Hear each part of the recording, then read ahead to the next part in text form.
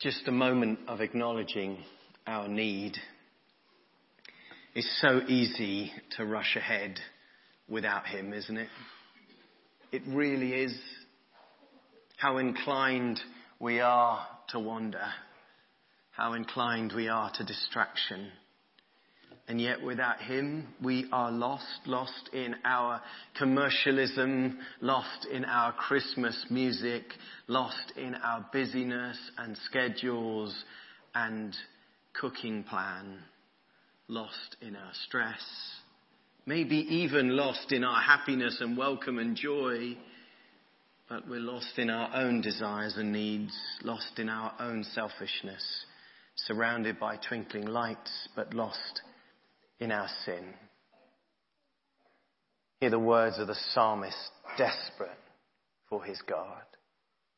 As the deer longs for streams of water, so I long for you, O God.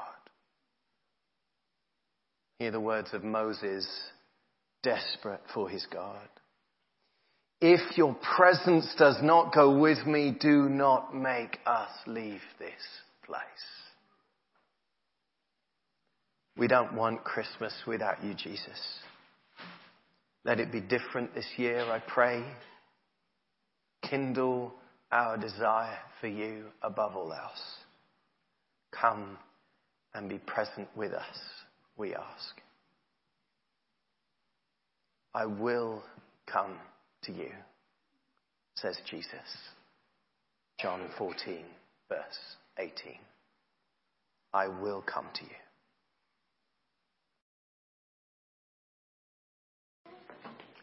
Lord Jesus, we pray for your hurting world. We pray for the Holy Land, and our hearts break as we see such suffering, such turmoil, such pain. Pray, come, Emmanuel.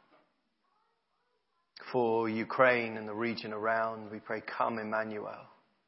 For every family fleeing their homes for safety, looking for somewhere that they can call home and feel safe and sleep that night, we pray, come, Emmanuel. For our family and friends who don't know you, we pray, come, Emmanuel. And for us, on our own Christmas dinner table and our own Christmas present-giving moments and breakfasts and conversations and walks, we say, come, Emmanuel. We need you, Jesus. Rejoice, rejoice. Emmanuel shall come to thee, O Israel. Bless you, Lord. Amen. Amen. Please do take a seat. We could bring up the next little PowerPoint. Preparing our hearts. Amidst all the pressure and expectation and rush and hopes, so many things can get in the way and cause us to miss the presence of the one who is with us. The joy, the beauty, the wonder of Jesus. With so many things often rushing around our thoughts, and maybe you've got a few even now as I say to you, have you finished that list? Have you ticked everything off? Have you even written the full list yet? The stress, you just feel the temples go and you think, we need to prepare our hearts. Surrender these things in this moment over to God. Ask for his help and mercy to keep us attuned and awake to his presence. Our human priorities, we want to surrender over to God. Just take a moment, maybe close your eyes. Our busyness, our expectations, our perfectionism, our longing for things to be just perfect. Lord, we surrender these to you. Our worries and our stress, our family worries, our financial worries, our health worries, Lord, come and touch them, we pray. Come and be present even there with your healing touch. Our hurts, those we will miss this Christmas, memories that are difficult, those we are out of kilter with and want to be right with. Oh Lord, have mercy and help us, I pray. Our mistakes, those things we have done wrong, not loving our God with our whole heart, not loving others as we should, allowing darkness and bitterness to creep in and to take hold. Lord, help us. Lord, help us. I'm going to pray a prayer of confession together. We speak these words together. Almighty God, to whom all hearts are open, all desires known, and from whom no secrets are hidden, cleanse the thoughts of our hearts by the inspiration of your Holy Spirit, that we may perfectly love you and worthily magnify your holy name. Through Christ our Lord. Amen.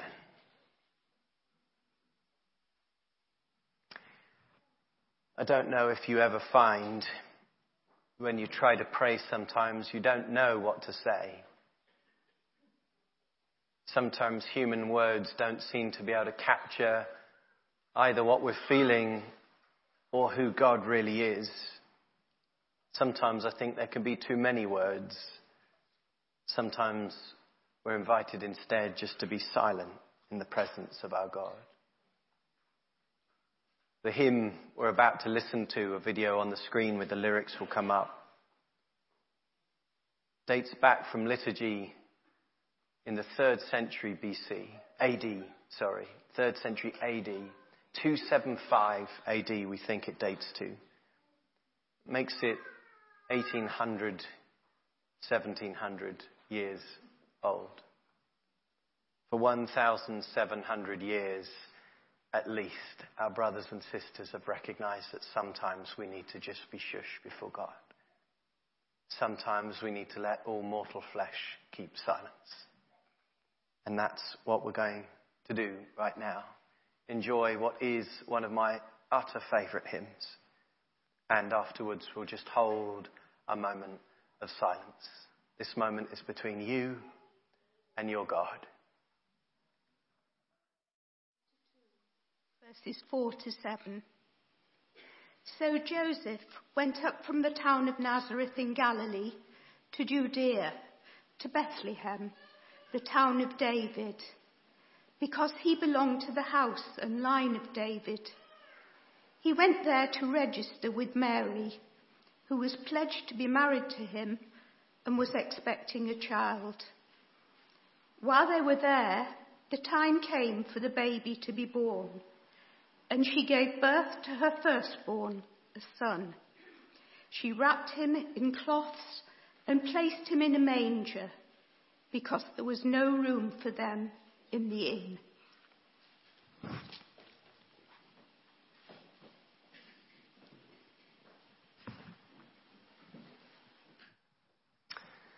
I want us to take a moment, if we could bring it up, to just recognize our feelings this morning. Our feelings about Christmas, our feelings in this moment in our lives. I'm inviting you to recognize your humanity. There are 9 simple words that are anything but simple in what actually they point to and what happened. And she gave birth to her firstborn, a son. So easily breezed over when we read it. Oh yes, by the way, Mary gave birth. And yet this is a moment of such profundity and significance that we'll never truly comprehend its enormity. It's also a deeply human moment. Anyone who's ever been present at a birth or given birth themselves will know that no sentence could ever truly do justice to what happens in that moment. Do we have any midwives with us this morning, either past or present? think we have. At least some. No? Okay. Anyone ever been present at a birth? Okay. Or seen one on the television?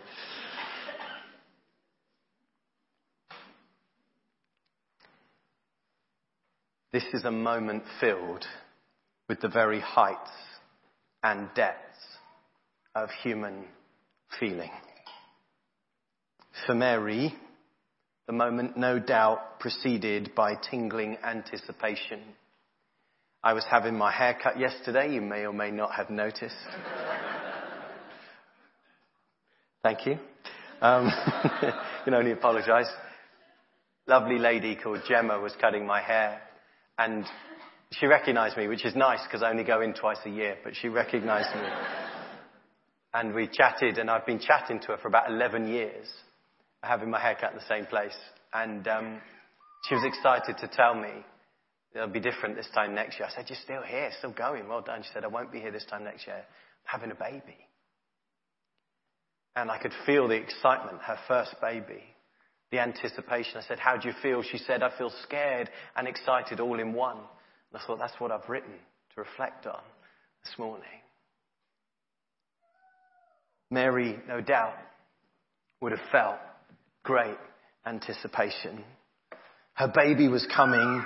Life as she knew it was about to be turned upside down, even more than the census had already done. A little baby to tend, to love, to care for, to feed, to cherish. What would he look like? How would he sound? Would he chuckle? Would he cry? Would he feed? Would he smile? We'll be a little family together. We'll grow up together. He'll help his father in the workshop, no doubt. He'll bring home friends to play. Is that going to be okay? We'll share family meals and happy memories. We will know joys and sadness together as a family. Jesus was coming. With anticipation, no doubt came waves of deep anxiety. How will the birth go? Where are we actually staying tonight, Joseph? What if I struggle? What if it hurts? What if I get something wrong? What about Joseph? Will he accept him? Will I accept him? Will I be able to truly love him? Will he feel safe? Will he feel warm in my arms? Will I even survive this night? Jesus was coming. And then the moment came, and the anxiety is overwhelmed as the contractions grew stronger, the breaths became deeper, the labour took hold. This was a moment of intense pain, of agonizing pressure, of sweat and suffering, of panting and crying. Jesus was coming. And then after the utter exhaustion is met with a sense of overwhelming wonder. Tiny hands, a tiny cry, a squashy, scrunched up face, a feeding baby, held in Mary's arms, hugged to her chest. Jesus had come. And she gave birth to her firstborn, a son. In its truest sense, it is the most human of moments. No Sunday school best was worn, no pretense or facade. The stable wasn't tidy, the room wasn't ready. There wasn't a pulpit and a choir. Human emotions were not hidden and kept in that wonderful Britishness that we're all so adept at. Human feelings would have been visceral and real and potent. Human blood and sweat and tears marked the humanity of it all.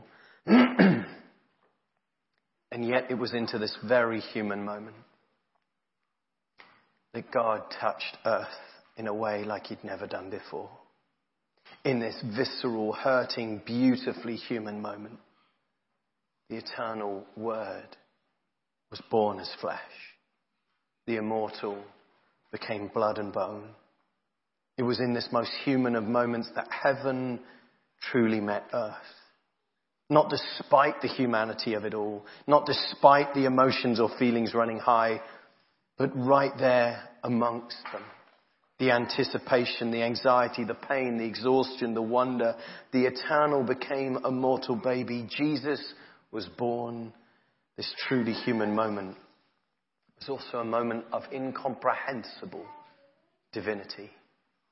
Human and divine. Friends, God didn't enter into a sanitized, romanticized, unrecognizable part of our humanity. He entered into the fullness of it all, the grit of it all, the fullness and grit of Mary's humanity, the fullness and grit of our humanity, the fullness and grit of your humanity. Sometimes we feel we need to hide away our mess, put on our Sunday best, hide away our complexity, our feelings, our emotions from God, to show him the best version of me. It's as if we feel we need to pretend to be someone more sorted, more capable, less emotional, less human. But hear the depths of these words again. And she gave birth to her firstborn, a son. God became human, like me, like you. Right in the midst of our human chaos, in the midst of our human sin, in the midst of our conflicting human feelings, there was God, now lying there as a baby. And that means there's no part of our human lives that Jesus hasn't touched with his coming. No feelings and emotions that we have to hide from his eyes. He already knows. We don't have to pretend with God. He comes to us just as we are this morning, to heal, to bless, and to touch with his love. So take a moment and let me ask you this Christmas Eve, if you're truly honest, which of these deeply human feelings resonates most with you right now? Is it anticipation, hope and excitement for what the morning may bring? Here again, Jesus is coming. Is it anxiety? Are you worried? Is there a twisting knot inside? Something doesn't feel right. Here again, Jesus is coming. Is it pain? Physical pain, health struggles, emotional pain, loss, loneliness, bereavement, heartbreak? Here again, friends, Jesus is coming. Is it exhaustion? I don't know if I can keep going like this. I'm just so tired. Here again, Jesus is coming. Is it wonder? Isn't it extraordinary? Isn't he beautiful? Here again, Jesus is coming. Take a moment to be honest with God right now. Don't hide how you're feeling from the one who already knows. Instead, ask the Lord to touch your humanity exactly as you are this morning. Ask him to come even now with his divine peace and presence. Just take a moment to be honest and real with your God. May you know again this morning that he came for you. Not the best version, pretend version of you, but for you. And he didn't make a mistake. He loves you just as you are. And he wants to touch your humanity with his divine peace, presence, healing, and love, even this morning.